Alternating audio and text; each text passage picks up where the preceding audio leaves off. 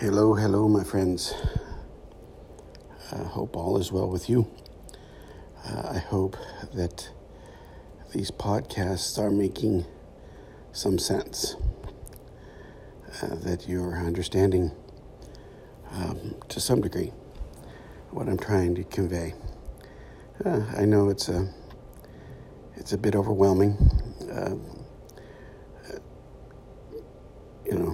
Maybe people think I'm crazy for thinking this way, but I think I stand on pretty solid ground with most of the world's psychology and religion when I talk about the false self, the ego, and the collective false self, the collective ego that I'm calling the simulation or the matrix.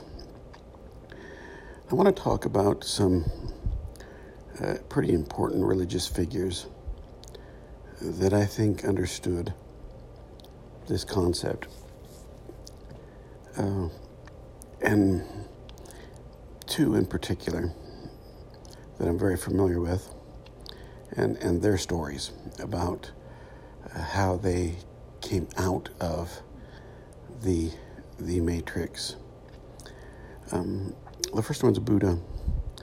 And I don't know if you know the story of the Buddha. The Buddha was a man named Siddhartha Gautama who lived about roughly 500 years before Jesus. And he was a prince. He was a rich person, a person of wealth and means whose father protected him from seeing what life was. And so Siddhartha escaped his palace and saw the suffering in the world. I won't go into some long lecture. He saw death, he saw poverty, he saw old age, he saw the matrix, he saw the projected world that we have been making for as long as there's been humans. This world of dualism, a world where there are rich and poor, a world where there are people who are opposed to each other. So that set Siddhartha on a journey. And he tried different religious practices. Finally, he decided to just sit underneath a tree, a Bodhi tree, and meditate until he achieved enlightenment. And it's what happened during those days in that meditation that I think are important. He was tempted with the matrix. He was tempted with the desire for things. He was tempted with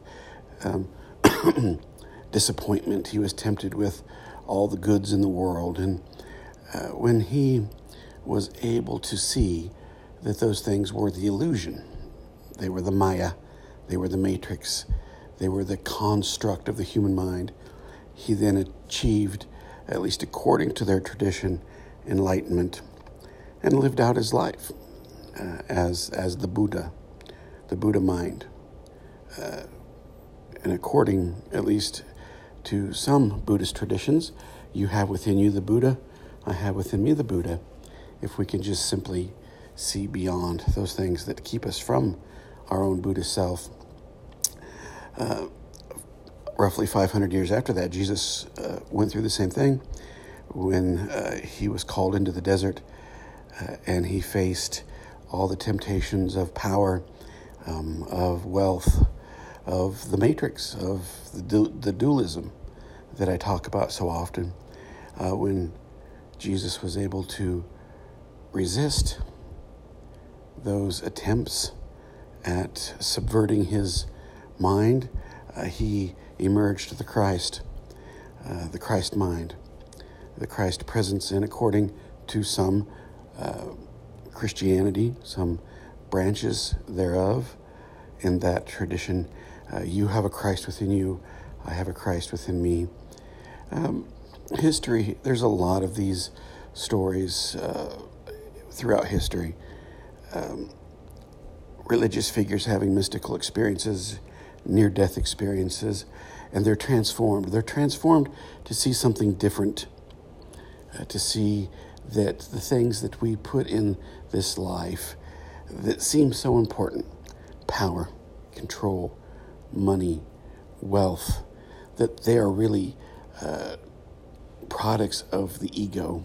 And the ego, the sort of superficial sense of self is what I'm talking about, is what produces the matrix, produces the illusion that both Buddha and Jesus were able to pierce through, and so many more. So, you see, I think, and I realize that's an interpretation of Buddhist story and Christian story. And interpretation is not always easy because everyone has their own interpretation. That's part of being caught in this matrix, this illusion, this false reality. But I think that these stories and all of them really serve as a reminder that there really are two worlds present in our world. One is the world that we create through our choice, and we create it through our learned experience. And our learned experience is skewed. It's based in dualism. It's based in the us versus them. It's based in my team is better than your team. My dad can beat up your dad, to coin the old phrase from little boys. That mindset is a mindset of judgment. And from that, we derive power, control, money, all the things that Jesus and Buddha were tempted with. And so I just want to encourage you to keep looking at the veil, keep trying to pierce the veil with perception. Just keep looking around. Watch the simulation unfold. Watch people in conflict. Watch the news. And I mean, watch both sides of every story, and you will see that people set up their identity in opposition to something. The problem with that is that is not who we really are. And that's what those stories are trying to tell us. That is not who we really are.